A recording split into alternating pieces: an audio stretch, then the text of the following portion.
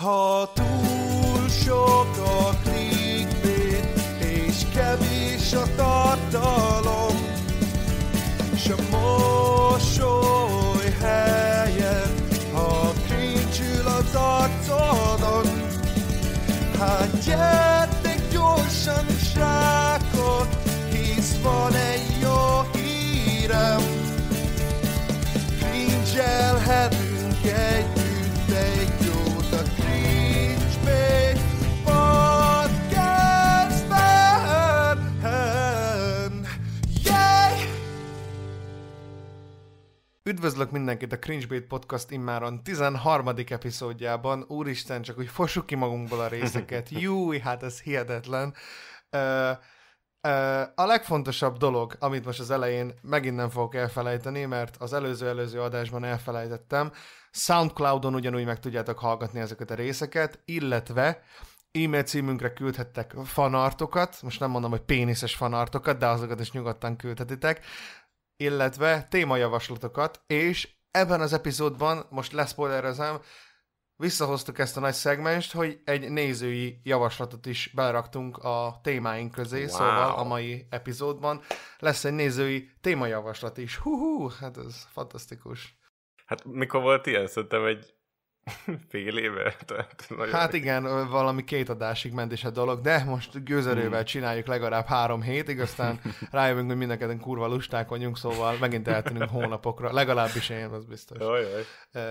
Úristen, nem is mutattalak be téged, Bálna. Akkor először bemutatom magam. Sziasztok, én Bandi vagyok, azaz The Ravencrox, ennek a csatornának a tulajdonosa, és én vagyok ennek a podcastnak az egyik hostja, és itt van velem kedves co-host barátom, Benszülött Bálna is. Sziasztok, én vagyok a The Benszülött Bálna, Bandinak az apródja. Szántsegédje. Szántsegédem, igen, vagy fegyverhordozó. Fegyverhordozója itt a Cringebait-ben. Vagy ebben a kontextusban te vagy a golyóhordozó, vagy egy kis talicskába gurítod előtte valahogy hatalmas golyóimat. Ja, hát igen. De figyelj, valakinek ezt is meg kell csinálni, úgyhogy ja, én vagyok az ászlóvívő. Engem lőnek le először a csatába. Én büszkén vállalom. Ennek nagyon örülök. Milyen felédek az időjárás amúgy? Nem már. Ez kettőször elsüti. Amúgy, hát most már ősz van, nem? Nálatok? Vagy még nyár van? Hát, őszszerűség, olyan 27 fokok vannak. Esik. Az azért nem rossz, de... Nem, de én szeretem az esőt, by the way, hogyha már ennél a témánál tartunk. Az első témánk egyébként az időjárás. Igen, konstant. Én a Halloween-t várom rohadtul. Azt várom, azt időszak. Nem tudom miért, azt minden évben úgy várom, hogy valamire mindig szeretek várni, és akkor az úgy október végén. De Svédországban ünneplik is egyébként? Ja, szerintem itt eléggé majmolják Amerikát, szóval az olyan jellegű ünnepek, Valentin nap, meg Halloween az így viszonylag ki van hangsúlyozva. Lehet így fogalmazni. Ja. Ünneplik. Wow. Hát nálunk is megvan azért. Cool. Valamilyen szinten már tartol. Hát valamilyen szinten, igen. De még a tradíciók azok mindig nagyobb népszerűségnek örvendenek, akik elmenni a temetőbe. Minden szentek. Hát, hogy hallottak. Milyen jó ünnep, megyünk már halottakat nézni a temetőbe. Nem tudom, hogy a Halloween az... Én az nem ismerem a teljes történelmét a Halloween ünnepnek, de hogy Amerikában is biztosan van egy kultusz annak, hogy a temetőben mennek az emberek, és azt, hogy párosították ezzel az ilyen cukorkaosztogatós, beöltözős szellemesdivel, ettől csak kiszínezték a gyerekek számára ezt az egész halál dolgot. Politikailag korrekté tették a gyerekek számára. Látjátok, az életben is mindenhol ott van az meg az ármány és a hazugság és a megtévesztés. Hát főleg, hogyha tudsz belőle rohadt sok pénzt csinálni, akkor az nagyon amerikai már. Igen, rengeteg kosztüm meg minden lófasz. Hát igen. Most beszéljünk egy kicsit arról, hogy mostanában akárhányszor, hogyha feltöltöttem bármit, most ugye itt a podcastról beszélek, de már előtte is, instant demonetizálták az összes kurva videót, amit feltöltöttem, és nem tudom, hogy miért. Nem tudom, hogy miért nem családbarát ez a tartalom a YouTube számára. Ez tényleg nagyon durva így végig gondolni, hogy lehet az, hogyha feltöltöd már, mert igazából ezek a videók, amiket te feltöltesz, mondjuk az elmúlt 2 hétben, ezek csak beszélgetések, és hogy nem, meg egy 1 órás podcast, hát hogy ugye, tudják már egyből? Hát létezik az audio filter a YouTube, vagy a Google-nek, de nem hiszem, hogy magyarul ezt végig tudja ellenőrizni egy pillanat leforgása alatt, és megítélni, hogy az a videó az bizony nem. Szerintem a csatornádon van egy egy billog, rá van sütve, hogy ez az ember, ez ronda, és akkor ide nem jár pénz. Valami ilyesmi lehet. Igen. Azért gondolják, hogy kakaszagú vagyok, és emiatt nem kaphatok pénzt. Igen. De amúgy ez amúgy valóban rohadt érdekes, hogy tényleg feltöltesz egy kurva 1 órás podcastot, és nem telik el 1 perc, már instant bazd meg, ott van a kis sárga dollárjelecske bazd meg. Nem gondolod azt, hogy mondjuk tehát nincs megjelölve, ugye? Ez olyan sztrájkot kapsz, hogy nincsen. valami... A demonetizálásnál általában nem szokott meg van sokféle típusa ennek is, de lehet, hogy az intro miatt van, mert benne van a monarchisztián, és akkor ő biztos rányomott. Nem tudom, fogalmam nincsen. Valami, nem tudom, de amúgy ez is fogalmam nincs az sem például, hogy mi miatt lesz bármi egyébként demonetizálva konkrétan. Mert olyan, tehát külföldön is van egy csomó olyan alkalom, amikor így tesztelik gyakorlatilag ezt a videósok, hogy mi miatt lesz valami demonetizálva, meg mi miatt nem. Valamikor 1-2 káromkodás belefér, valamikor meg még az sem fér bele. Valamikor belefér az, hogy mondjuk történik olyan valami a képernyőn, ami mondjuk el van színészkedve valami, az belefér, de valamikor meg nem fér bele. Valamikor a kamuvér belefér, valamikor meg nem fér bele. Tök érdekesnek találom például azt, hogy amikor megcsináltam a Jason Play-es videót, akkor ugye az jelentve lett, és age restricted lett a videó, ugye korhatárossá lett téve, amiatt gondolom a heroin bandis rész miatt az elején, hogy kipixeleztem, bazd meg, a semmit, ami nem történik meg. Tehát ettől nagy a mindfuck nincs is a világon, bazd meg. Hát jó, oké, de azért erős hogy volt valamit kipixelezel. Hát, ez most talán, mint hogy egy műanyag pisztolyt tartasz a fejedhez, érted? Tehát, hogy így lehet, hogy az is egy csomó embernél már kiüti a biztosítékot.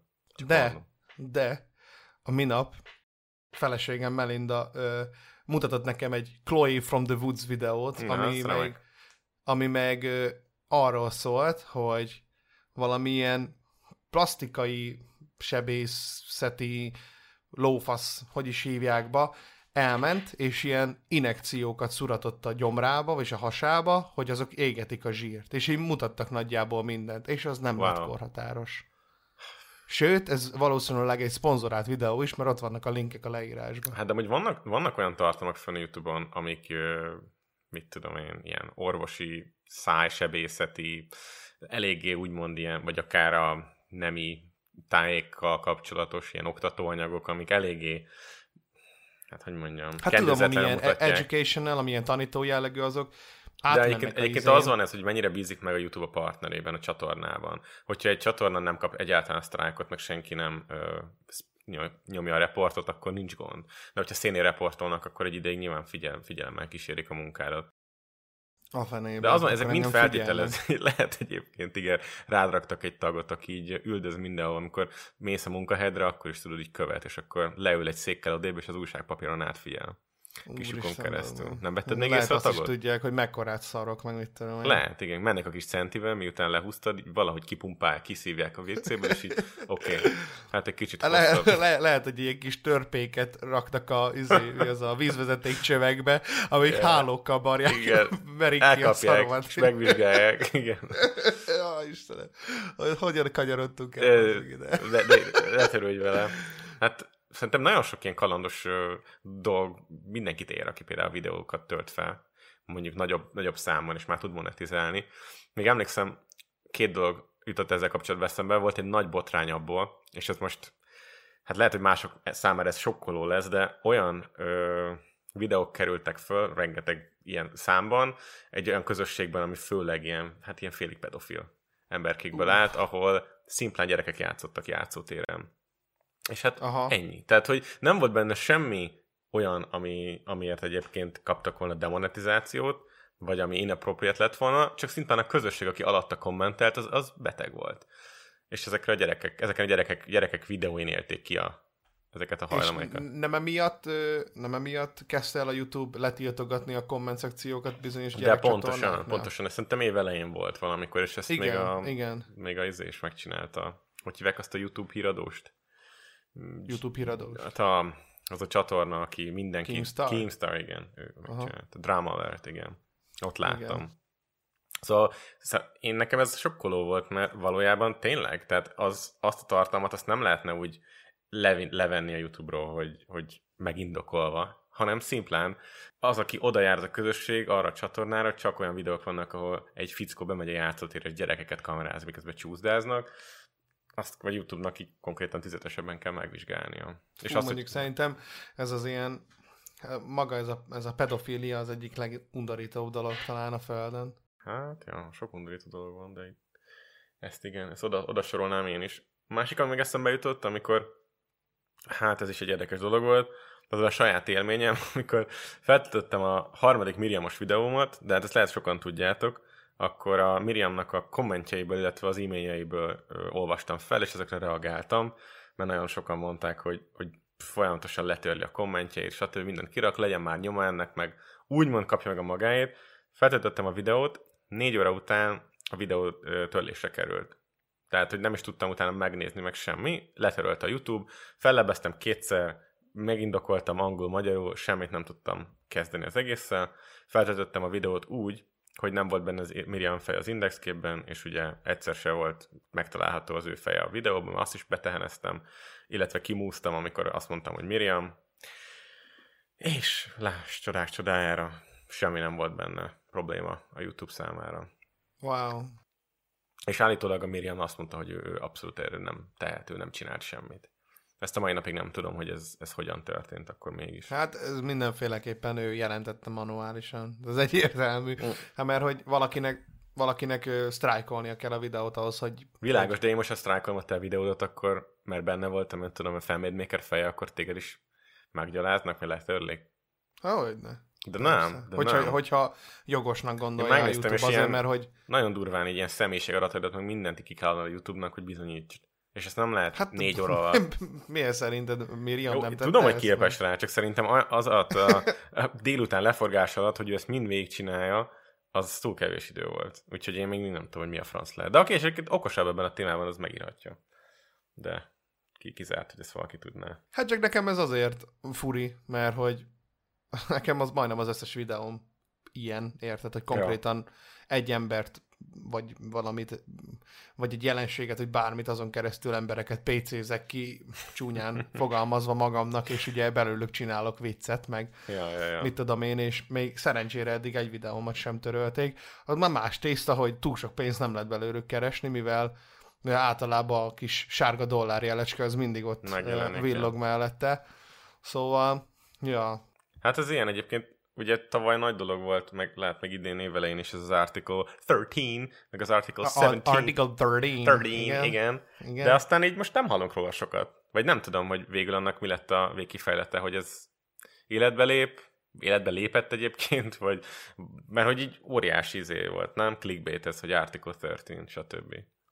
Hát ja, mindenki csinált róla a videót, persze. Hogy most már nem fotózhatod le a Coca-Colás dobozt, meg ilyenek. Persze, meg nem rakadsz vele mémeket, mert majd kizsarolják a pénzedet. Hát, hogyne. Aztán csak hát amúgy, hát igen, de mondjuk ez is kurva érdekes egyébként, hogy pont abban a korban csinálnának meg ilyet, ahol az ilyen személyiségi adatokat minden lófasszal védik, és akkor feltöltesz egy random videót, azt akkor ledoxolnak a picsába, vagy mi? Érted? Ja. Nem tudom. Tehát érdekes ez az egész is. Nem tudom, most eléggé csöndben van az az egész Article 13. Article 13. Nagyon csöndben maradtak. Ja. Hát majd talán egyszer újra felszíren hozzák, de igazából arról is beszélhetnénk, hogy maga a YouTube reklám az milyen élmény, és hogy az hogyan fejlődött, hova fejlődött az évek során. Te emlékszel még, amikor megjelentek YouTube-on reklámok? Hát... Ez mikor lehetett? Nem is tudom, hogy mikorra tehető ez a dolog. Szerintem amúgy annyira kurva régen talán nem. Szerintem én 2010 körül. Én arra tippelek. Hát, igen. Aha, de az is már 9 éve lenne. A YouTube az olyan 2004, ugye? Azt hiszem arra tehető. Ja. Az akkor 6 évvel később. Tehát szerintem valahol a 2004-2010 között jelenhettek meg az első ilyen cégek által feltöltött videók, amiket ugye más videók előtt lehetett lejátszani, de az is lehet, hogy ez később történt. Meg emlékszem arra egyébként, hogy nagyon-nagyon sokáig ugye nem voltak videóklipek például YouTube-on, hanem Tehát nem volt ennyire ilyen corporate, egész úgymond relatíve sokkal. Nem, mert hát nem vették feljönni, komolyan, azt megnézni egy Ballet for my Valentine klipper, vagy valami faszon. De akkor hol néztük? Mert szerintem Szerintem az nagyon régen volt, hogy nem lehetett megnézni. Nem tudom. Mert szerintem amikor a YouTube elkezdett növekedni, akkor még voltak más hasonló videólejátszó, videóstreamelő platformok, de amikor megjelentek az első ilyen Vivo csatornák, ugye ezek a nagy zenei kiadókhoz köthető csatornák, onnantól kezdve már mindenki a YouTube-ra is töltötte fel a zenéit, és tudta, hogy ott még több ember fog elérni, mint az MTV-n, meg nem tudom micsodán.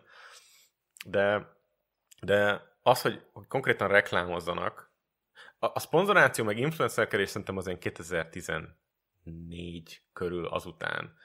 PewDiePie-nak az egész karrierjét végig lehet követni, és ő kb. Az első ilyen influencer volt. Lehet, hogy még volt korábban is, de ő nyilván mindig viszonylag korai kezdeteknél már élen járt. És én emlékszem, amikor 2014-ben dolgoztam egy olyan cégnél, ahol dolgoztunk együtt PewDiePie, akkor már javában nyomták. És az már több mint 5 éve volt. Szóval én úgy gondolom, hogy olyan 2010 környékén már 12 környékén biztos, hogy az is ment. Tehát akkor a reklámozás meg nagyon mehetett mellette is. Mondjuk erre a influencerségre szerintem születni kell gyakorlatilag. Születni kell? Hogy tudd ezt minden lelkiismeret forralás nélkül csinálni, vagy hogy mondjam. Hát szerintem mindenki megér ilyen korszakokat, nem? Hogyha nagyon benne vagy, hogy tényleg így minden nap csinálod, mert alapból élvezed, ja, de hogy így szeretnél megélni, persze, gondolom így el is hiszed azt a rengeteg mondjuk önigazolást, amit kapsz vissza az emberektől, mert érted, tudsz erre hivatkozni gyakorlatilag. Hát de azt írják, hogy ez jó, ja. Kit érdekel, hogy csomóan leírják, kifejtve a véleményüket, az hülyeség. De Pisti 3 azt írja nekem, hogy amúgy tök jó, amit csinálok, csak így tovább. Megvette a pólót, ez jó, nem? Jó, azért van különbség között, aki ezt így úgy csinálja, hogy így mindent elhisz, amit neki mondanak, és így ilyen boldog. Meg van, aki meg nagy különbség van között is, aki például mindent megtesz azért, hogy ezt a titulust megkap, meg az emberek elismerjék. Na mindegy. Szóval az első reklámok megjelentek, és szerintem akkor volt az, hogy így elkezdtük azt érezni, hogy hát ez kicsit olyannak kezd válni, mint a tévé, hogy így megszakítják a műsort. Aztán hip-hop rájött a PC master rész, hogy itt az adblocker, és igazából nem kell ezzel foglalkozni, mert csak feltelepíted a böngészőbe a plugint, és akkor nem kell egy edet se látnod. Na, aztán ugye a YouTube rájött arra, hogy érdemes pénzt csinálni ebből, aki nem szeretné, mert így is az emberek majd le fogják tiltogatni, és akkor megcsinálták ezt a YouTube Premiumot, a YouTube Redet. És akkor most az van. Egyébként nekem van mindkettő. Adblockerem is, meg YouTube Premiumom is. Wow, akkor te dupla protection, ez olyan, mint hogy 2 kotont húznál olyan, a péniszedre. Igen, de 2 ilyen rücsköset, tehát így abszolút le vagyok védve. Ez kurva jó. Ja. De igazából szerintem maga ez, hogy a YouTube-bali pénzt lehet szerezni ugye a reklámokon keresztül, ez azért igencsak befolyásolja azt, hogy mondjuk milyen tartalom az, ami mondjuk hirdetőbarát tartalom, mondjuk. Már nem mondhatod azt, hogy family friendly, mert igazából csak emögé a szó mögé van bújtatva az, hogy hirdetőbarát. Tehát, hogyha family friendly vagy, akkor kapsz pénzt gyakorlatilag a videóid után. Jó, csak hát nem teljesen tiszta az, hogy mondjuk ténylegesen mi megy át a szűrőn, meg mi nem. Hát persze, meg hogy hány ezer óra videót töltenek fel minden percben YouTube-ra. De szerintem hát inkább... meg maga az is elég furcsa egyébként, hogy szóval vannak olyan kivételek, hogy bizonyos tartalomgyártók valami miatt előnyt élveznek a algoritmus szempontjából, vagy akár ugye a monetizációs dolgok szempontjából. Itthon ugye nálunk például ezt nyilván csak így feltételes módban tudok beszélni, mert nem vagyok 100%-ig biztos ebbe, csak gondolom, hogy akik például partnercégnél vannak, azok szerintem nagyobb eséllyel, mit tudom én, juthatnak pénzhez, mint mondjuk bárki más ezen a platformon. Hát ez is sokat változott. Emlékszel, amikor a PewDiePie-os ez a PUBG-s dolog történt, amikor nyomta a racist szöveget, és akkor Wall Street Journal-ra kikerült, és onnantól kezdve a nagy cégek elkezdték levenni a reklámjaikat, mert hogy a YouTube-on nem fognak reklámozni, mert itt nincsen kontextus független az ő reklámjuk, és igazából megjelenhet egy olyan videó alatt is a Coca-Cola klipje, ahol mit tudom én, fajgyűlölő, meg mit tudom én, vagy idegen gyűlölő szövegek vannak, vagy a Hát címben de itt nem benne is van. csak az volt egyébként, tehát nem a PewDiePie-os dolog triggerelte ezt a dolgot, hanem Dehogy nem. voltak, hanem voltak fent a YouTube-on ilyen ISIS-os videók, és azokon is voltak reklámok. De nem az, ez triggerelte azt a dolgot, hogy YouTube elkezdi ezt átfésülni, mert nyilván rengeteg példát találtak egyből, hogy hát ez nem politikailag korrekt, és mégis e fölött fut a, nem tudom, a legújabb Pepsi videó. Na és akkor utána, de szerintem még akkor volt, amikor az a PewDiePie-nak egy nagyon fura pár hónapja volt, akkor csinálta, amikor felöltözött német SS tábornoknak, meg nyomatta a Fiverr-en mi volt az? Kill all Jews szöveget, hát az elég extrém volt. Én akkor is azt gondoltam, hogy az too Kill much. all Jews, subscribe to Keemstar, ez volt a ja, szöveg. tényleg, Jesus Christ. De tudod, hogy miért csinált a PewDiePie? Egyébként PewDiePie egy ilyen nagyon ilyen, hogy mondjam, egy nagyon ilyen barátságos köntösbe tudja előadni azt, hogy ő mindig meglovagolja a trendeket, by the way. Amivel nincsen probléma, mert legalább nem csinálja annyira kurva szarul. Mert akkor, amikor PewDiePie ezt csinálta, akkor az edgy content volt az, ami kibaszottul ment. iDubbbz, Filthy Frank, Max Mofo, Anything for Views, ez az era volt, és ezért csinálta akkor ő ezt is. Ugye utána a commentary, ugye Pew News, stb. Most a Minecraft. Szóval PewDiePie mindig meglovagolja ezeket, csak úgy van előadva jobban, hogy én csak azt csinálom, amit szeretek, de lehet, hogy élvezi ténylegesen azt, amit csinál, de szerintem inkább ilyen is dologról van itt szó. Ja. Hát egyszer majd tényleg kéne beszélni fél órát akár PewDiePie-ról, a munkásságára, hogy ez így, hogy a francba történt. Na de visszakanyarodva, emlékszem, amikor múltkor készültünk podcastra, és elkezdtem nézni egy példán keresztül, megpróbáltam megnézni, hogy most hogy működik a reklám, mert mondtad, hogy mondjuk nincs egy bizonyos videó alatt reklám. És én kikapcsoltam az adblockert, meg átmentem egy másik fiókra, ahol nincsen YouTube Premiumom, és az történt, hogy Erbence videója előtt elindult egy 55 másodperces, nem skippelhető reklám. Hát. Elindult, oké. Végignéztem az 55 másodpercet, utána elindult egy 3 perces videó, amit nem tudtam átskippelni. De cserébe, miután azt is végignéztem, elindult Erbence videója. De gondoljatok bele, hogy 4 percbe tellett, mint egy rendes film közötti reklámszünet a tévében, hogy egy videót elkezdhessek nézni. Egy 7 perces videót. Na ez a brutál. És ráadásul egyébként a reklámbeállításoknál be tudod állítani azt, hogy csak unskippable reklám legyen. Például. Ja, tehát ő kiravaszkodta, hogy ez... De én azt nem értem, hogy ki az elmebeteg, aki ezt tényleg végigvárja. Ja. Komolyan. Ja. Ugye régen volt az a cucc, sokan nyomták, ugye sokat többen néznek mobilon YouTube-ot, mint tévén vagy desktopon, és amikor elindul a YouTube-on a videó, akkor látod a kis sárga vonalakat. Ugye, vagy láttad, lehet, hogy már nem látod, nem vagyok benne biztos. És az volt a trükk, hogy nyomkodod a képernyőt, és végigmész a videón ilyen 10 másodperces skippekkel. Ha ezt végignyomkodod, akkor eltűnik az összes reklám, a videó elejére mész, és elindítod a videót, és akkor reklám nélkül megy.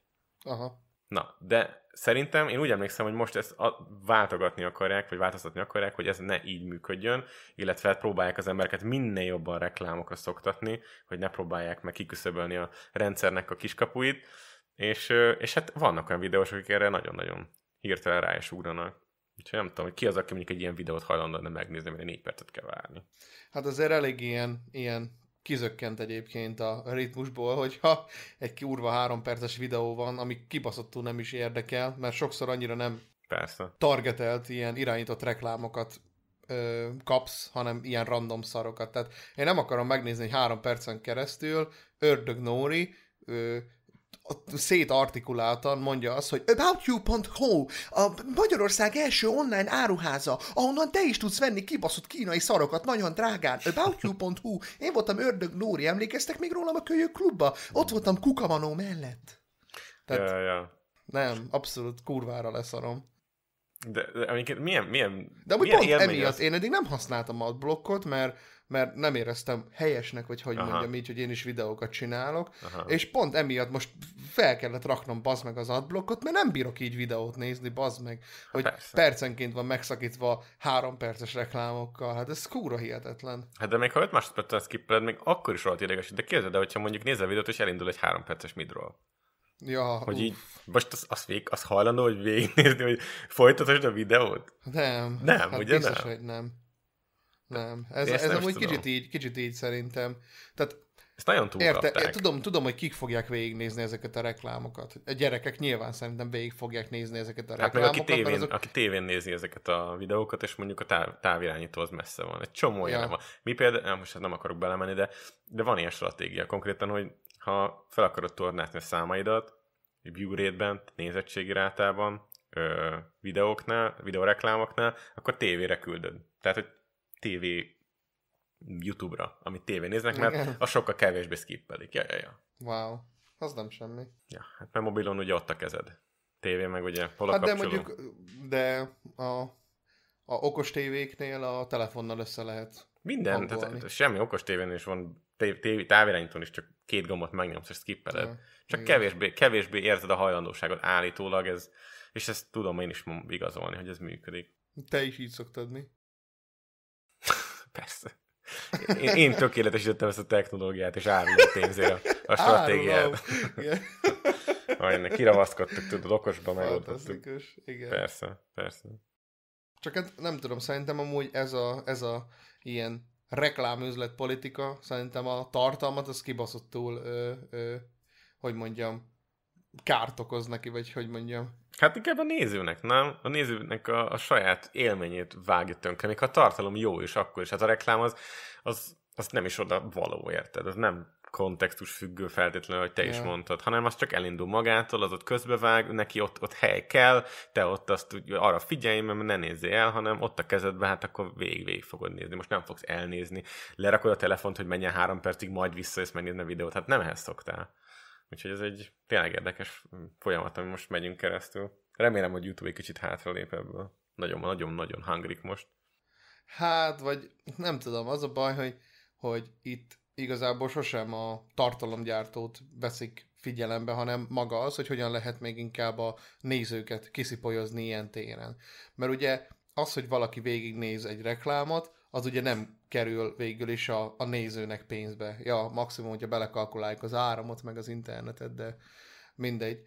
Tehát, hogy értem ezt, hogy mondjuk erre kell, mit tudom én, fektetni a kibaszott energiát, viszont amúgy annyira elvesz az élvezhetőségből ez, hogy állandóan bazony meg van szakítva valami szarral, és ugye azok a youtuberek, akik ennyire csak erre mennek rá, azok shameless belebasznak bazd meg percenként reklámokat, tehát láttad te is, hogy persze. Mit tudom én, egy XP mennyi reklámot rak bazd meg a 10 perces videóba, hát ez hihetetlen. Hát, tehát hihetetlen ez, hogy ennyire semmiben nem nézik a nézőt. Ja, hát ez már egy másik dimenzió, ez az ilyen élettelen mohóság, a mohóságnak a csúcsa, hogy hát igen, ilyen. Ja. Nyilván kihasználják a nagyon fiatal nézőközönségnek a jó hiszeműségét, meg hát vannak azok a kedvencem, akik arra szoktatják rá a nézőiket, hogy a reklámra kattints rá, hogy átkattints, hogy nekem azzal majd pénzt szerző. Jót tesz a csatornának, ezek az ilyen mantrázott. De ez amúgy nem egyébként. Arra biztatni? Fingom sincs. Szerintem nem. Hát most az tőled független dolog. Ez most azt mondanád, hogy az embernek, hogy menjenek el szavazni. Hát most ez nem nagy baj. Azt mondjuk, kire szavazzanak, az már baj lenne. Az már talán egy kicsit az már befolyásolás. De hogy szerintem ez ilyen iratlan szabály. Azt mondani a nézőknek, hogy ragasszák le, mit tudom én, szikszalaggal azt a részt, ahol skip ad lenne a képernyőn. Hát erre nincsenek trükkök. Erre nincsenek. Most egy kicsit így off-topicként eszembe jutott az, hogy vannak ezek a toplistás videók. Régen én nagyon szerettem őket, mert nem volt olyan túlzottan sok, meg viszonylag érdekesek voltak, csak ugye annyira könnyű legyártani egy ilyen toplistás videót, legalábbis ezzel a formátummal, amivel sokan csinálják, hogy olyan sok bullshit, ilyen toplistás szar dobál fel nekem mostanában egyébként. Tényleg. A kedvencem a legutóbbi az volt, ez egy külföldi videó volt, az volt a címe, magyarra fordítva, hogy Top 10 biztonsági őr reakció. Jeez. Koncerteken, tudod, ilyen security guard, akik ott állnak a metal koncertek előtt, és akkor, hogy így, olyan mit reagálhattak, ezeknek kurva érdekes téma. Ez van, amikor már a 100 000. fail csatorna is unalmas, és akkor elkezded nézni, hogy a szekus hogy reagál. Ja. Number 10, a Burger King's foot lettuce. toplistákat szerintem én nagyon rég már nem bírom nézni. Szerintem már én is sem bírok csinálni, pedig nemrég csináltam egyet, de mindig így visszagondolok, hogy Annyira ilyen izének tűnik már ezt, tudod, ilyen fájdalmas. Igen. De amúgy szerintem van különbség toplista és toplista között. Mert hát persze, hogy van ez a saját hogy annyira el van alapuló... baszva a reputációja a toplistáknak szerintem. Legalábbis az észemben biztos, hogy már egyesen nem bírok megnézni.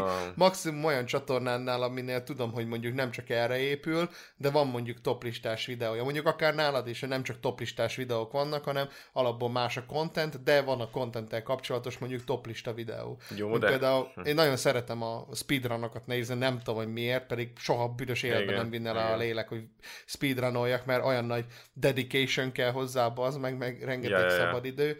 De a csomó speedrunos csatornánál csomó toplista van, tudod, ilyen, nem ilyen félek, hanem például, mit tudom én, top 10 leggyorsabb speedrun. És akkor tök sok ilyen infót tudnak mondani, mivel ők is speedrunnerök. És érdekes lesz tőle, nem csak az, hogy a leggyorsabb 3 perc, 2 másodperc, tavaly volt ez egy versenyen, következő, tehát, hanem egy csomó ilyen de amúgy szerintem ez egy ilyen teszt szemszögedben most tök jól átjön a hallgatóknak, nézőknek is, hogy ez egyfajta ilyen felhasználói igényesség kell, hogy egy top 10 csatornát így ne nézz, vagy ne fogyasz. Egy olyat, ami ilyen lelketlenül csak darálja a száraz, mit tudom én, felolvasott cuccot, és lelketlenül csinálja. Mint például itthon ugye a legjobb példa erre, a legjobb magyar top 10. Na, az például egy kibaszott nagy egy perc szerintem. Után én konkrétan a falon mászom, kiráz a hideg, és ez nem abszolút nem irítség, vagy valamilyen fajta ilyen belső frusztrációmat élem ki, hanem egyszerűen nagyon-nagyon zavar, hogy látom, hogy tömegek azt nézik, hogy valaki felolvas egy lapról, úgyhogy lehet, hogy fingerni, nem is ő csinálta lehet az egész kutatómunkát, vagy lehet, hogy konkrétan az egészet csak lefordította, alávágja a slideshow-t, feltölti a videót. Senkinek sincs benne a vélemény, ezek mind ilyen, hogy kicsapom a Guinness rekordkönyvet, és felolvasom be az első 5 oldalt, és bevágom a PowerPoint-omat rá.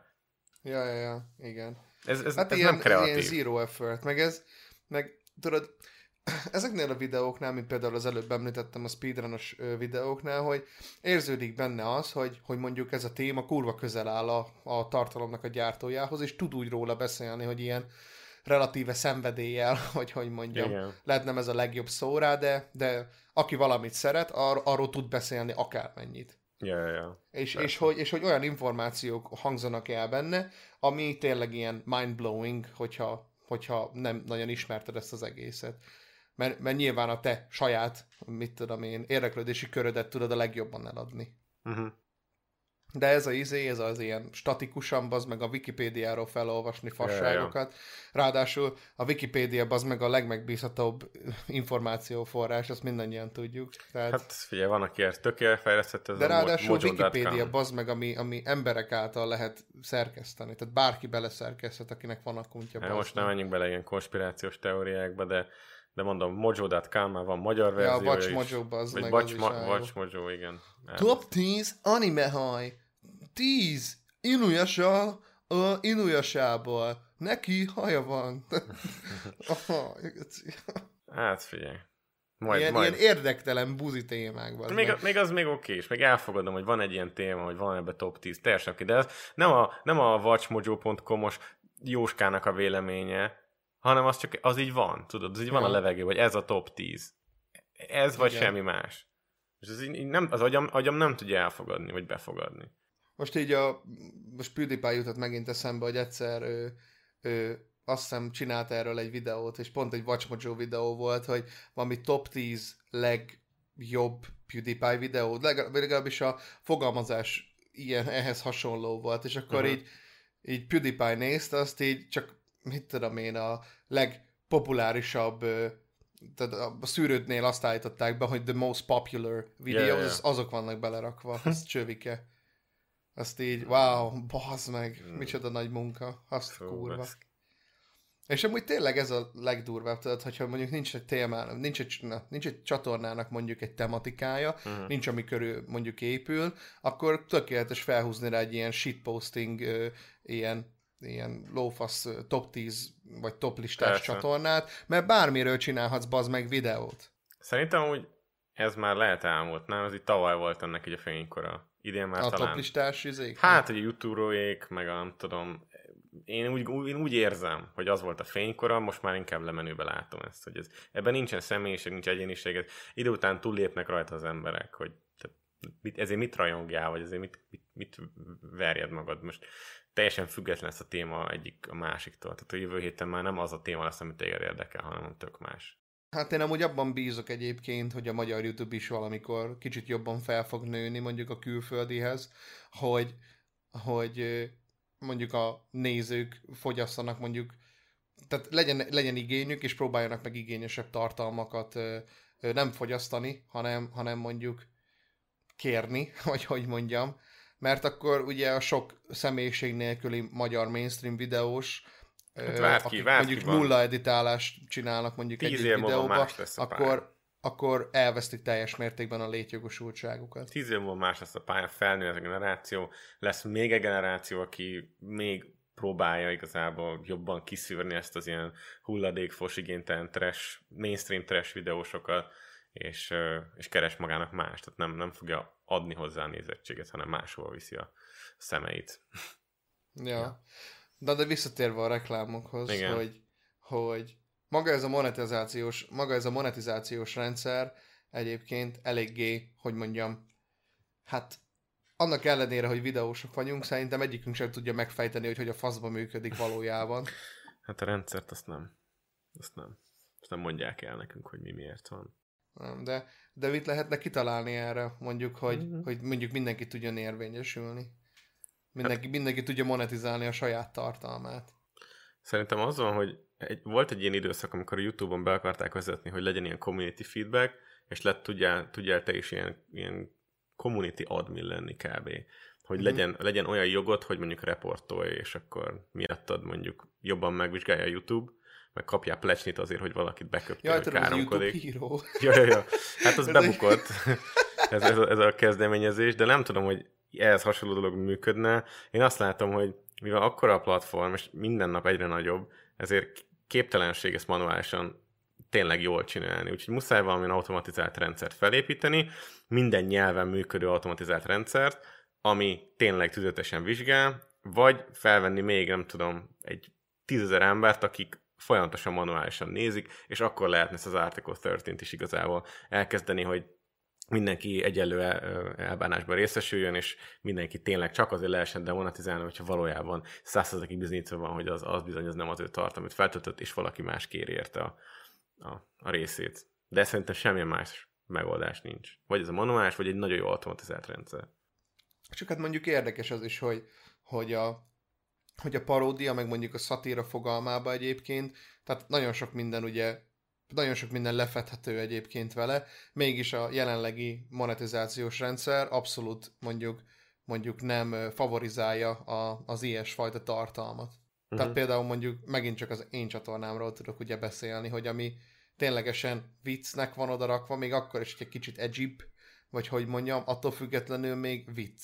Nem buzdítok senkit arra, hogy mondjuk heroinozzon, hanem ez egy poén. Jó, de te most azt kéred számon, hogy egy algoritmus értse a szarkazmust. Ez szerintem nem, én nem kérem ezt számon, viszont az a baj, hogy így azért jóval hátrányosabb helyzetbe kerülök mondjuk én. Nem csak a tartalmam miatt, hanem a helyzetem miatt is. Az, hogy mondjuk nekem, én tényleg itt vagyok egyedül, mint önálló személy, és csak én magam tudom mondjuk felvenni idézőjelesen a harcot mondjuk ezzel, és én tudom, egy review-t elindítani, csak az a baj például, hogy a korhatáros bejelentésnél minden személyes adatomat meg kell adnom, hogy fellebbezzek. Azt meg annyira nem akarok talán. Ja. Hát, nem tudom, figyelj, szerintem soha nem fogjuk így megoldani ezt a problémát. Arra kényszerít a rendszer, sokkal PC-bb legyél, sokkal kevésbé legyél őszinte, kinyilatkoztatni a valódi véleményedet, ha minél inkább próbáld meg így bezárkózni, egy ilyen sokkal letisztultabb, sokkal ilyen közérthető, biztonságosabb, kevésbé vad és kevésbé, hogy mondjam, szalonképtelen formában, és lehet, hogy mindenki egy idő után ilyen kis normi lesz, aki igazából kettőt nem fog szólni arra, amit valójában gondol, csak amit a rendszer elvár meg szeret. Úgyhogy ez is egy szomorú előkép lehet. De nem tudom, szerintem aki megőrzi saját magát, és nem érdekli, hogy amit mond, az van-e monetizálva, vagy sem, csak csinálja tovább, az egy idő után eljutott egy olyan szintre, amikor nem kell feltétlenül ilyen ezzel foglalkoznia. Hát, hogy mondjuk megélsz a szponzor lehetőségekből, hogy mondjuk van egy olyan cég, akivel egyetértesz, és mondjuk velük veszed fel a kapcsolatot, és akkor az lesz a te monetizációd a videódon, nem pedig... erre jó lehetőség mondjuk akár a Patreon is. Ja, vagy a Patreon, vagy a közösség támogatás segít. Igen. Mert most más nagyon nem tudsz szerintem te se kitalálni, hogy így YouTube-ban mi a franc. Nem igazán. Habár mondjuk annyit beszélünk erről a reklámos dologról, amiközben egyébként ez csak a töredéke mondjuk a revenue-nak. Persze. Szóval inkább ugye a szponzoráció az, ami hát ez a legelső revenue, amit kb. Minden videós érzékel, hogy be tud kapcsolni, és jön a reklámból a kevéske pénz. Meg mindig az első mérföldkő, hogy be tudod kapcsolni a csatornán a monetizációt, szóval... Ja. Most már, hogy ezt kötik bizonyos számokhoz, de nyilván nagyon minimálisat kell csak elérni. Hát 1000 szub, meg 4000 óra watch time. Ja, hát az nagyon, nagyon kevés. Tehát az nem olyan túlzatos. Meg miután megvan, aztán van egy pár hónap elbírálás. Uh-huh. Na, Bandi, nem akarod kipróbálni az új kedvenc szegmensemet? Készültem. Már most? Hát, így bevághatjuk a kettő közé. Na jó van. Na jó, akkor felvezetem. Történt az, hogy támadt egy fergeteges ötletem, hogy Bandit egy kicsit megpróbálom tesztelni egy játékkal, aminek az a címe, hogy igaz vagy daz is. Jó. Igen. Tehát értitek, milyen clever pán. Nem igaz vagy hamis, hanem igaz vagy daz is. Wow. Ja. És nem véletlenül, ugyanis a videósokról lesz szó. Tulajdonképpen a helyzet nagyon-nagyon egyszerű. 3 videó címet fog a Bandi hallani, ebből 2 dazis, és 1 igaz. A dazis az nyilván azt jelenti, hogy hamis. Tehát a Bandinak meg kell majd mondania, hogy az első, tehát hogy melyik igaz, és melyik dazis. Ennyi igazából. És hogyha nagyon ügyes vagy Bandi, akkor kitaláltad, hogy ki a videós maga. Oké, rendben van. Hallgatlak. Tehát az igaz, az tényleg egy videónak a címe, a dazis az meg az én találtam ki. Na szuper. Akkor number 1. Szóval. Életveszélyes nyaralás Horvátországban. 2. Hajmeresztő túlélő túra Vietnámban. 3. Parapéntek Pakisztánban. Jézusom. Szerintem az első volt az igaz. Igen, az első volt az igaz. És van tippet, hogy ezt ki csinálta, ezt a videót? Még egyszer, mi volt az? Életveszélyes nyaralás Horvátországban. Életveszélyes nyaralás Csupa nagybetűvel. Ember. Mainstream videó? Abszolút. Hát, szeretne az lenni, igen. Nem fogadom, hogy kitalálni ebből. Nem vall a személyiségre eléggé. Nem vágom. Na, hát az Erbencének egy régebbi videója volt. Bassza annyit csinált, hogy elmentek Horvátországba nyaralni, és nyomott egy előre szaltót, amiben hátra érkezett, és ezért ezt a címet adta, hogy az életveszélyes nyaralás, mert hogy fáj. Shit. Tehát a clickbait csődör. Ez amúgy jó volt, mert nehéz volt kitalálni belőle, hogy az Erbence. Hát, ja. A többi lehet egy kicsit, talán könnyebb lehet. Na szóval. Akkor 2. számú, első, a gonosz Mikulás támadása. Vagy 2. Megtaláltam Lil G-t a Minecraftban. 3. Hardcore Survival túlélés első rész Fit Refplay. Melyik igaz és melyik daz is. Jézusom, várjál, ez jó nehéz, geci. Na szóval, a gonosz Mikulás támadása, megtaláltam Lil G-t a Minecraftban, vagy Hardcore Survival túlélés első rész Fit Refplay. Bazd meg, amúgy mindegyik igaz lehetne, esküszöm, mindegyik igaz lehetne. Hát, de csak egyik igaz. A gonosz Mikulás támadása, szerintem az igaz. Így van, helyes a válasz. Bandi, 2-2. Na és ki ez a videó vajon? Hát, 4 tippem lenne egyébként. Mm-hmm. Hát az egyik az talán Owen McKendry. Nem. Akkor Doggy Andy. Nem. Akkor Ice Bluebird. Nem. Shit, akkor de amúgy így viszonylag, hát Ubercraft. Ubercraft, bazd meg. Majdnem, geci. Ja. Na, jó. Na, eddig nagyon ügyes voltál, 2-2 eltaláltál. Jöhet a 3. challenge. Igaz vagy daz is? Na szóval, első. Retkes lett az oknim, felkiáltójel, kérdőjel. Működnek ezek a szexpraktikák? Kérdőjel. Furcsa dolgok az interneten. Ez így mindegybe. 2. Őrületes Roblox játék felkiáltójel, kötőjel, kopasz lettem, kötőjel, Roblox kalandok első rész. Vagy, harmadik, megtaláltam Zsédav barátnőjét a Minecraftban, felkiáltójel, kivisszük a Minecraftot. Micsoda? Hoppá, várjál. Mi? Elolvasom még egyszer, jó? Jó, rendben van. Tehát az első, retkes lett az oknim? Felkiáltó a kérdőjel. Működnek ezek a szexpraktikák? Kérdőjel. Furcsa dolgok az interneten. Aztán második, őrületes Roblox játék. Kopasz lettem. Roblox kalandok első rész. És az utolsó, harmadik, megtaláltam Zsédav barátnőjét a Minecraftban. Kivisszük a Minecraftot.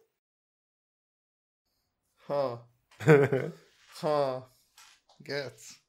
Ez nehéz, az nehéz.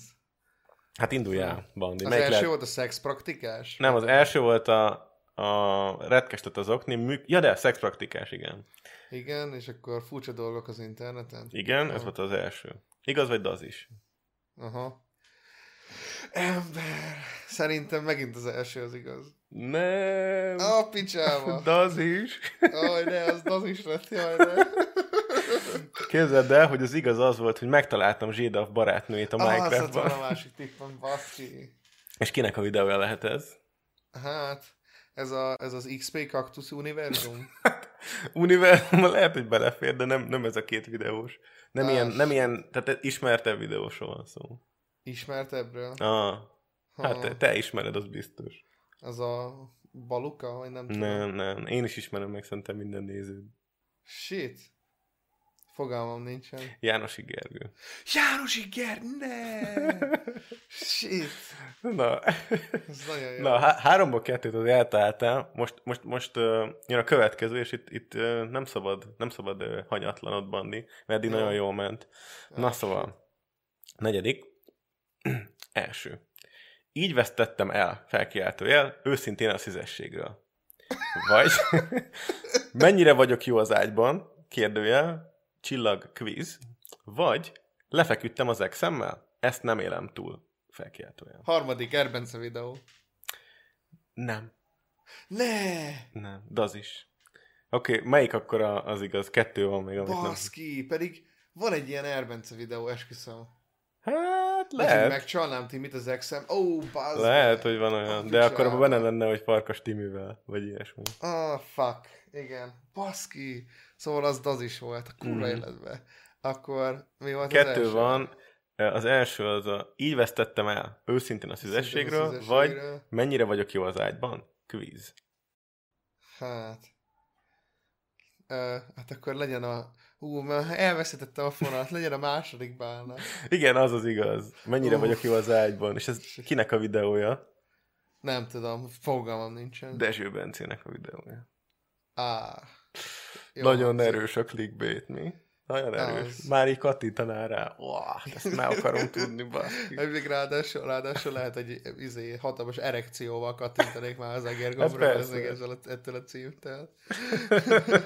Ez nagyon szórakoztató volt bána. Na, figyelj, van még egy, aztán még van egy plusz egy, ami nem tudom, hogy még kell, de szerintem az is vicces. Szóval, első. Perverse quiz Orsival 18+. Vagy lecumizta előttem a kocsiban, storytime, vagy kövér csajjal csinálta XD, #gunwrong. A második, és az daz is. Igen! Baszki, az emlékek. Igen. Lecumizta előttem a kocsiban, storytime. Én szívtam a cigit, mert már nagy fiú vagyok.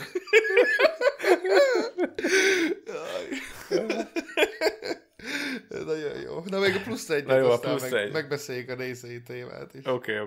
Szóval, első. Kivillantotta a cuccost refapónak. Csetulet kalandok. Az első az igaz. Nem, várjál, hallgass végig. Aztán SOS Vibri Valentin napi ajándéknak, rockvlog, #31. Aztán harmadik, spontán spriccelt el, rockvlog, #25. Tudod, hogy ebben 2 én találtam ki, és nagyon hasonlítanak. Mind a 3 refplay, az biztos, hogy mind 3 refplay, de hogy melyik igaz és melyik daz is. 2 találtak ki. Na szóval, még egyszer, a sorban mondom. Kivillantotta a cuccos refapónak. Chatulett kalandok, vagy SOS Vibri Valentin napi ajándéknak, Rockvlog 31. rész, vagy spontán spriccelt el, Rockvlog 25. rész. Ez a kurva jó. Szerintem az első talán. A kivillantotta a cuccos refapónak? Aha. Nem. Az daz is? Az daz is. Figyelj, mind annyira hasonló. Nem tudom megmondani bála. Hát, az igaz az volt, hogy SOS Vibri Valentin napi ajándéknak.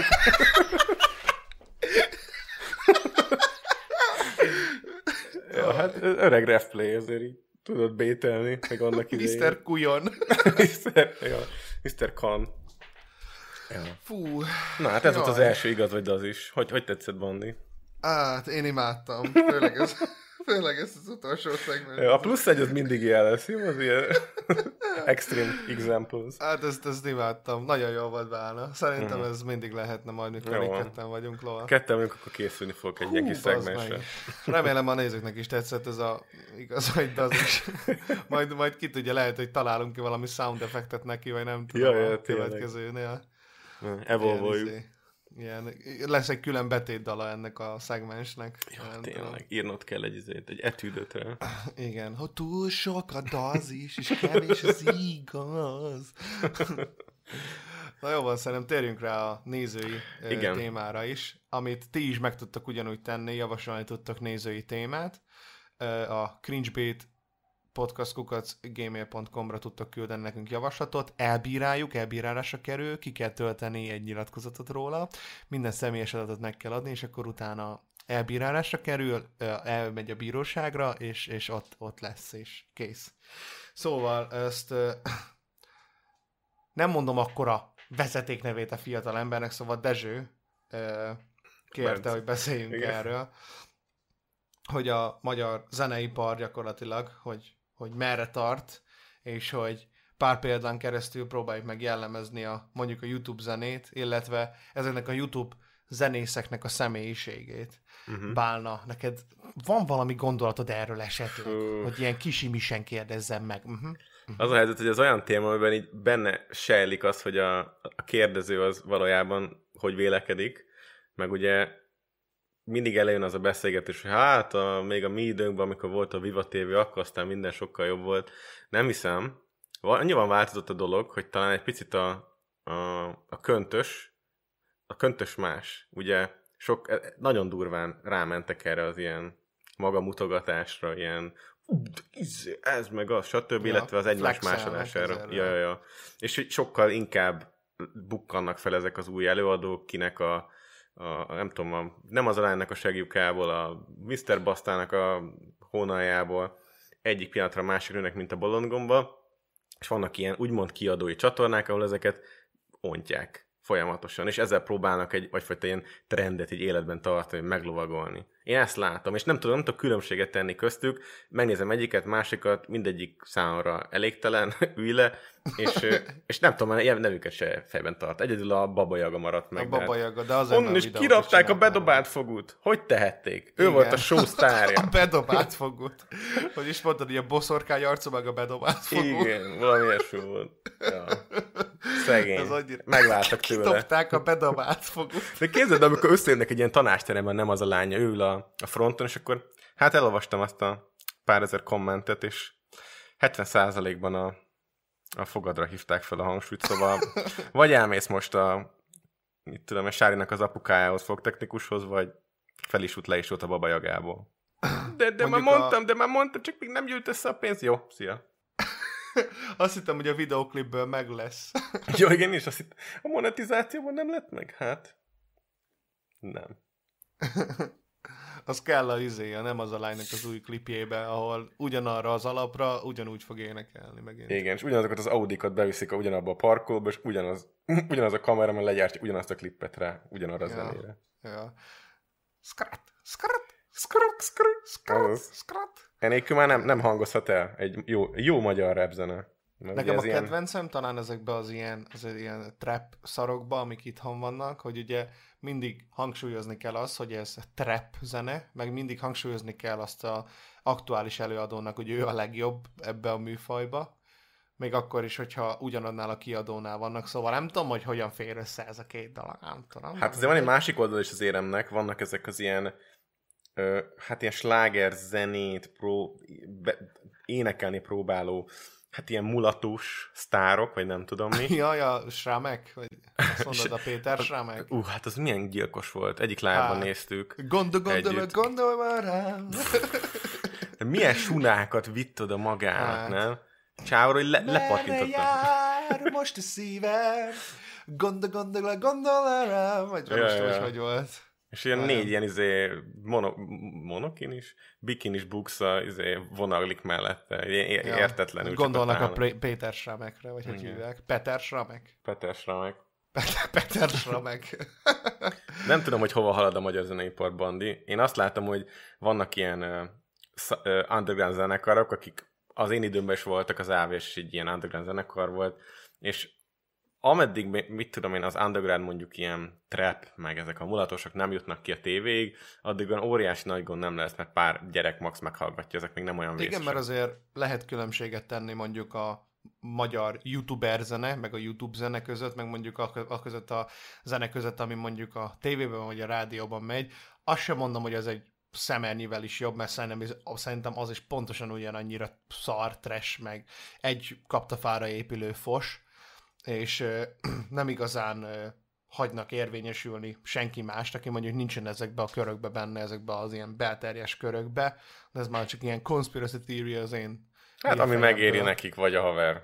Igen, de a példa ezt mutatja, legalábbis amit így eddig tapasztaltam. Itt a YouTube-on az van ugye, hogy az életkor az nagyon alacsony, akik hallgatják ezeket a zenéket, ezért van az, hogy minden igénytelen szart ki tudnak úgy adni gyakorlatilag, hogy úgyis lesz rajta több százezeres megtekintés, úgyis el fognak menni a koncertre, illetve a koncertre még azok is elmennek, akik mondjuk meme-ből elmennek, csak hogy csúnya dolgokat kiabáljanak ezeknek az idiótáknak, akik meg olyan szinten komolyan veszik azt, amit csinál, mint például Lil G, az meg, hogy képes megsértődni azon, hogy valaki azt gondolja, hogy szar. Hát ember, hát hogyha szar valami, akkor az szar, hát nem lehet vele mit csinálni. Ja, érted? Azt nem lehet produktumnak nevezni, amit például a Lil G csinál, mert nem tud énekelni.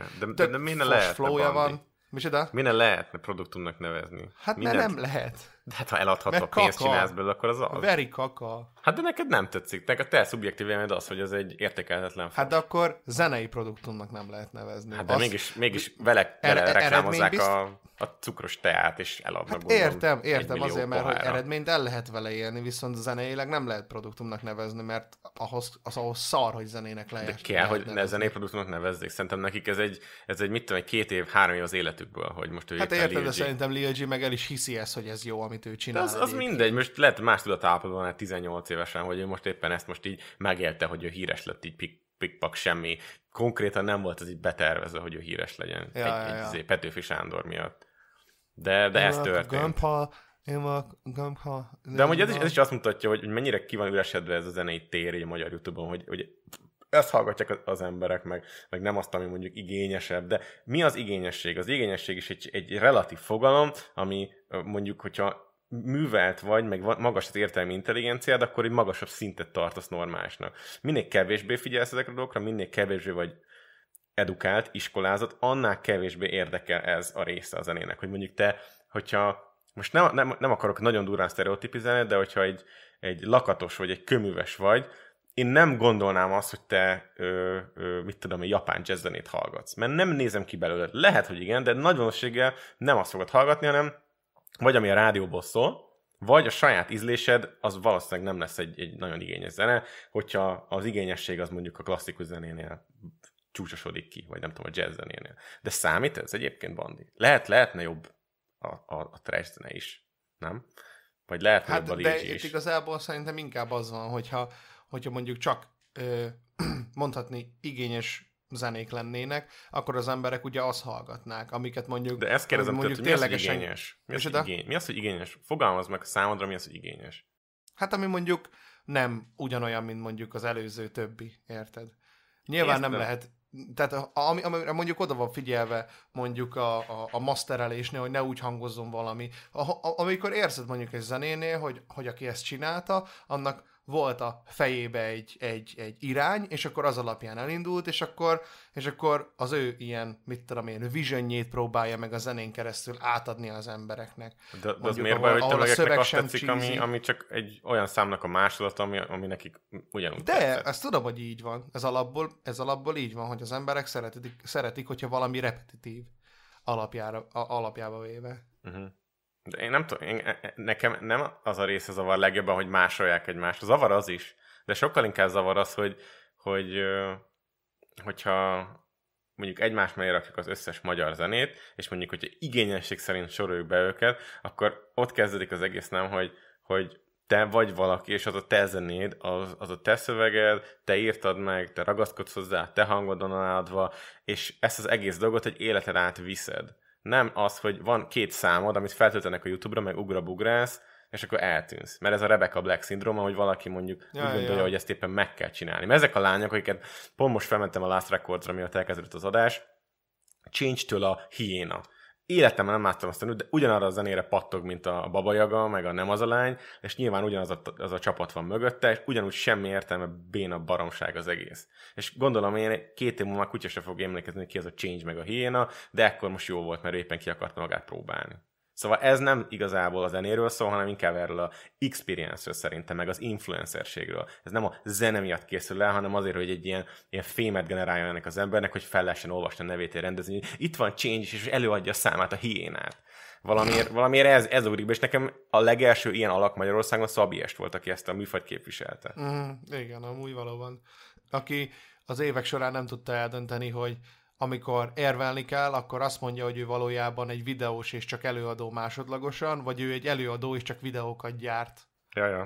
Hát tehát, hogy soha nem tudta eldönteni, hogy melyik érvet használja, ezért mind a kettőt kipróbálta olykor ezt, olykor azt. Igen. Konkrétan. Tehát meg is tudom mutatni, hogy melyik videóban mondta ezt, meg melyik videóban azt. Tehát hihetetlen a srác egyébként. Nyilván, amikor a videózás nem megy, akkor már előadó vagyok. Nyilván, amikor a zene nem megy annyira, akkor videós, bazd meg. Tehát. Hát ezért mondom, hogy ez a performance, amit a Szabi is leművelt, ez is egyértelműen, az most ilyen túl tudálékosan beszélek, de nyilván arra ment ki a játék, hogy egyfajta ilyen fémet, hírességet generáljon magának. Nem a zene értelme miatt, hiába próbálja megmondani a Szabiás, hogy ez amiatt volt.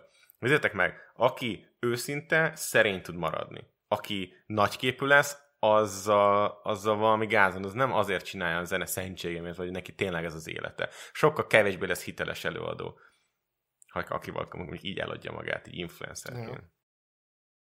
Hát amúgy azt nem tudom konkrétan, hogy hogyan találja meg az ember a saját közönségét azzal a zenével mondjuk, amit ő szeret csinálni, érted?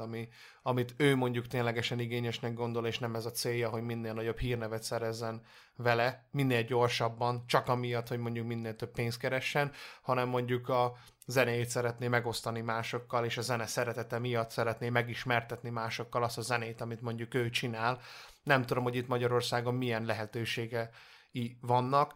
Hát a tehetségkutatók azok abszolút kilőve, mert oda nem annyira a tehetséget keresik, hanem inkább nem tudom, az ilyen bábokat, akiket ugyanúgy be lehet állítani, és akkor elénekeltetni sokat számít az image is, meg hogy mennyire eladható a 19. vagy 19 ezredik szerelmes klisé faszdalt, ugyanarra a 4 akkordra, mit tudom én, a HGDA-ra, bazd meg, azt mindegy. Ez egy egész jó akkordmenet. Hát tudom, ja. Csomó szám épül rá, mint például mi a faszom, a One Republicnek az Apologize, az is arra épül. Uh-huh. Ne ragadjunk itt le.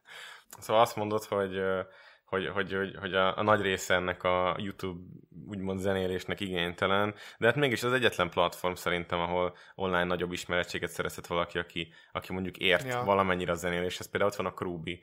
Tehát hogyha nincs a YouTube, akkor a Krubiból nem lesz akkora sztára, mekkora ja, most. Persze. Egyébként szerintem azt tudom javasolni, mert én is próbálom megfogadni most a saját tanácsomat, hogy ezek a dolgok, mint például ez is, hogy ugye amikor olvastam a Dezsőnek az e-mailjét, akkor ő is ilyen eléggé relatíve elkeseredetten írta ezeket, hogy ugye ezeket a sorokat, amiket írt, és hogy arra kell fókuszálni, hogy ezek a dolgok ne próbálják meg kizökkenteni abból, amit mondjuk ő szeretne. Vagy ha túlságosan az ember belelovalja magát ebbe a dologba, és csak is erre fókuszál, akkor nyilván a saját kreatív szabadságodat is ezzel korlátozod, mert másra fordítasz energiát, mint arra, hogy mondjuk saját magadat futtasd, vagy hogy a faszban mondjam. Jó, mondjuk nyilván nekem szerencsém van, mert nekem a kurva csatornám épül erre, hogy mással foglalkozok, szóval, vagy ez is egy út, haver, mások hátán való felmászás, szóval, ezt tudom neked javasolni abszolút. Mindenkinek megvan ez a lehetőség, hogy kritikát mondhat másról, illetve tőlem sem kell elvárni azt, hogy olyan témákról beszéljek, amiről kurvára nem akarok. Igaz, Bálna? Hogyne. Na de hogyha például mondjuk te kiteszel egy zenét, és valaki odaírja rá, hogy ez igénytelen szar, akkor tudod azt mondani, hogy de hát ezt objektíven állíthatom, hogy ez kérlek szépen nem igénytelen szar. Hát nem, persze, hogy na, nem. Ugye? Nyilván soha nem lehetsz biztos abban, hogy mondjuk ténylegesen, amit te csinálsz, mert hogy mondjuk igényes, vagy mondjuk fasza, azért, mert hogy honnan a faszomból tudnád. Viszont, hogyha az ember csinál valamit egy ideig, akkor ért valamennyire hozzá. Ezek az emberek, meg most a Lil G, meg a nem az a lány, hát nem hiszem, hogy még valaha megjutottak egy FL stúdiót is. Jó, de ezek között is van különbség. Tehát ezeket a nyanyabanyákat, meg mit tudom én, ezeket hol találták, érted? Fogalmam sincs. De azért egy Lil G-nek még lehet, hogy a legelején nem volt jobb kiállása, de egy picit beleszokott a szerepbe. Maradjunk annyiban. Hogy ezt az ilyen kis ilyen agresszív kis fikát elég jól hozza. És már sokszor beszéltünk róla ebben a podcastban is, hogy mondjuk mi mit gondolunk nem az a lányról meg Lil-ről, de nyilván karakteresek valamilyen szinten meghatározóak így a fiatalok számára a magyar internetes trendekben. Nyilván süt róluk a proliság, ami az iskolázatlanság az nagyon kemény. Persze, tehát hogy észrevehetetlen, vagy észrevehető abszolút teljes mértékben ez, és ez szúr szerintem mindenkinek szemet is. Valakinek pozitívan, valakinek negatívan, ezért tudnak ekkora nagy port kavarni, mert borzasztóan nagy ostobaságokat tudnak csinálni, meg beszélni. Még talán nem az a lány annyira nem is, de a Lil G az egy kibaszott a páriba, az meg, tehát ez hihetetlen. Mondod ezt úgy, hogy a mondatban 3-szor elmondtad, hogy kibaszott. Hát jó, de érted, jó, mit hát akarok mondani. Most itt nem feltétlenül a káromkodásról van szó, hanem egyrészt arról, hogy mit tudom én, Lil G is szerintem abszolút nem self-aware ezekkel a dolgokkal kapcsolatban, mert hogy ha kiakad valaki azon, hogy a koncertre mémből mennek el, meg mit tudom én, ennyire komolyan veszi ezt a zenét, amit csinál, hát ez nem valami kibaszott nagy lány. De ebből is látod, hogy hol tart ez a dologgal. Tehát ő azt szeretné, hogy hát én azért keményen dolgoztam, akkor tartsanak is azért nagyra. Nyilván, aki ilyen tudatállapotban van... kéne érteni is valami. De hát ez nem fog sokáig tartani. Nem tud semmit csinálni. De hát ez nem fog sokáig tartani. Nyilván, nem fog sokáig tartani. Hidd el, hogy mivel ő semmi másra nem képes, ez a dolog egy idő után nagyon unalmassá válik, hogy a DJ arról rappel, hogy mindenki bekaphatja. Tehát ez így nem lesz eladható már egy év, 2 éven belül szerintem. Nem tud megújulni, ha csak nem tud megújulni. Ja, persze. De hát nem tudom, a számok mit mutatnak. Szerintem a számok azt mutatják, hogy Oxo, Bubble G. Igen, tehát a számok ezt mutatják jelenleg, Bandi. Oxo. Jó öreg Oxo, te a úristen amúgy. Hát igen. Én nem tudom, hogy te hogy nagyon képesek hogy nem tudom, hogy te hogy képesek adni emberek 1500 forintot. Tehát én nekem fizikális... Hát úgy, hogy be vannak folyásolva, Bandi. Ez a legszebb magyar szókapcsolat, be vannak folyásolva. Rá vannak az emberek kényszerítve arra, hogy Oxót átvegyenek geci drágán. Ugye, manipulálják őket a manipulálók. Víz, cukor, meg aroma 1500 forint. Amúgy én is hittam ilyesmit. Nem tudom, hogy ez a West End-es Oxo volt-e, vagy más volt, de én ugye Tajvanon 4 évig kint laktam, és ott ez a tápiókabogyó te az nagyon régi tradíció. Hát igazából szerintem onnan lopták Kínából valószínűleg ezek az oxósék is, meg mindenkit Európában nyomja, és hát ott mindenki issza, és egészen más. Tehát az egy fényévekkel elébb járó minőség, meg élmény megkóstolni tudja szerintem, aki már próbálta. Vastag szívószából felszívod a bogyót, és így elharapod, és ilyen mézédes íze van. Na, ami otthon van, az gumimaci, meg nem tudom, kristálycukor összeizébe, mozsározva, és akkor beleöntik az örgrébe, vagy nem tudom miben. Meg gumimaci, kristálycukor, meg influencer könnyek, gondolom. igen, meg unikorn is úgy. Ez összedarálva, és akkor Oxo. Oxo. Jó öreg Oxo. Yeah. Fú, bána, szerintem elérkeztünk az adásunknak a végére. Oh my god. Bizonyám. Hamar eljött. Megint eltelt több mint egy óra hossza. Milyen gyorsan repül az idő jó társaságba. Még jobban telne valószínűleg. Az biztos. Szóval a következő adásban is lesz egy vendégünk, legalábbis remélem. És mivel most már nem erőltetjük annyira, hogy mindig legyen vendég, ezért valószínűleg ténylegesen fogjuk tudni hetente csinálni a podcastot, mint ahogy az elején is mondtam. Ja. Szerintem igen, hogyha az emberek küldenek sok jó témaötletet, akkor viszont biztos. Ja, igen. Hogyha gondoljátok, akkor 3 órásra is elhúzhatjuk a podcastot, mehet alatt a Minecraft gameplay. Írok még minden. 50, igaz vagy, de az is elhúzzuk. Ja, igen. Jóból is megárt a sok. De a legfontosabb, megint elmondom, SoundCloudon tudjátok hallgatni ugyanúgy a részeket, töltsétek le az appot, küldjetek nekünk pénzt PayPal-on, és tudjátok hallgatni a PayPal linkot lesz a leírásban, tudjátok hallgatni SoundCloudon is ugyanúgy ezeket a fantasztikus adásokat.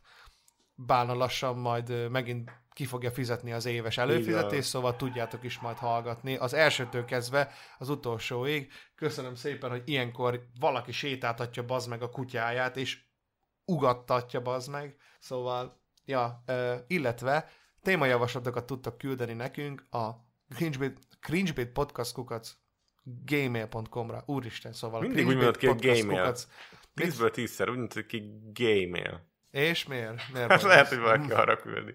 Szóval a Cringebait podcast gmail.com-ra tudjátok elküldeni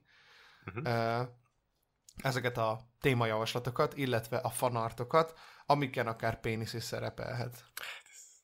Ezt soha nem fogom megszokni, hogy erre nem mosolyodjak el. Ez a visszatérő gag, the penis points. Szóval, ez egy very nice adás volt, very informatív, remélem az embereknek is nagyon tetszett, mert hogyha nem, akkor szomorú leszek, és írok egy szomorú dalt róla. Szóval, én nagyon élveztem. Bálna, te nagyon élvezted? Abszolút élveztem, Bandi. Köszönöm, hogy itt lehettem. Nagyon megtisztelő volt itt a csatornádon.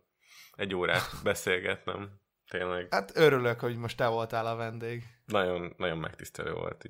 Most ez tényleg nagyon köszönöm. Hát ez fantasztikus.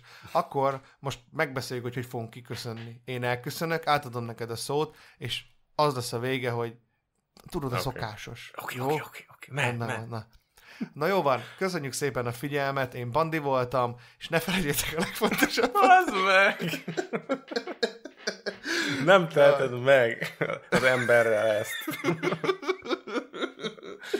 Szóval tényleg köszönöm, és nézhetek, és most átadom, vagy hallgattatok, tök mindegy, SoundCloudon, kocsiban, tudjátok, szokásos. Átadom a szót Bánának, köszönöm szépen a figyelmet, sziasztok!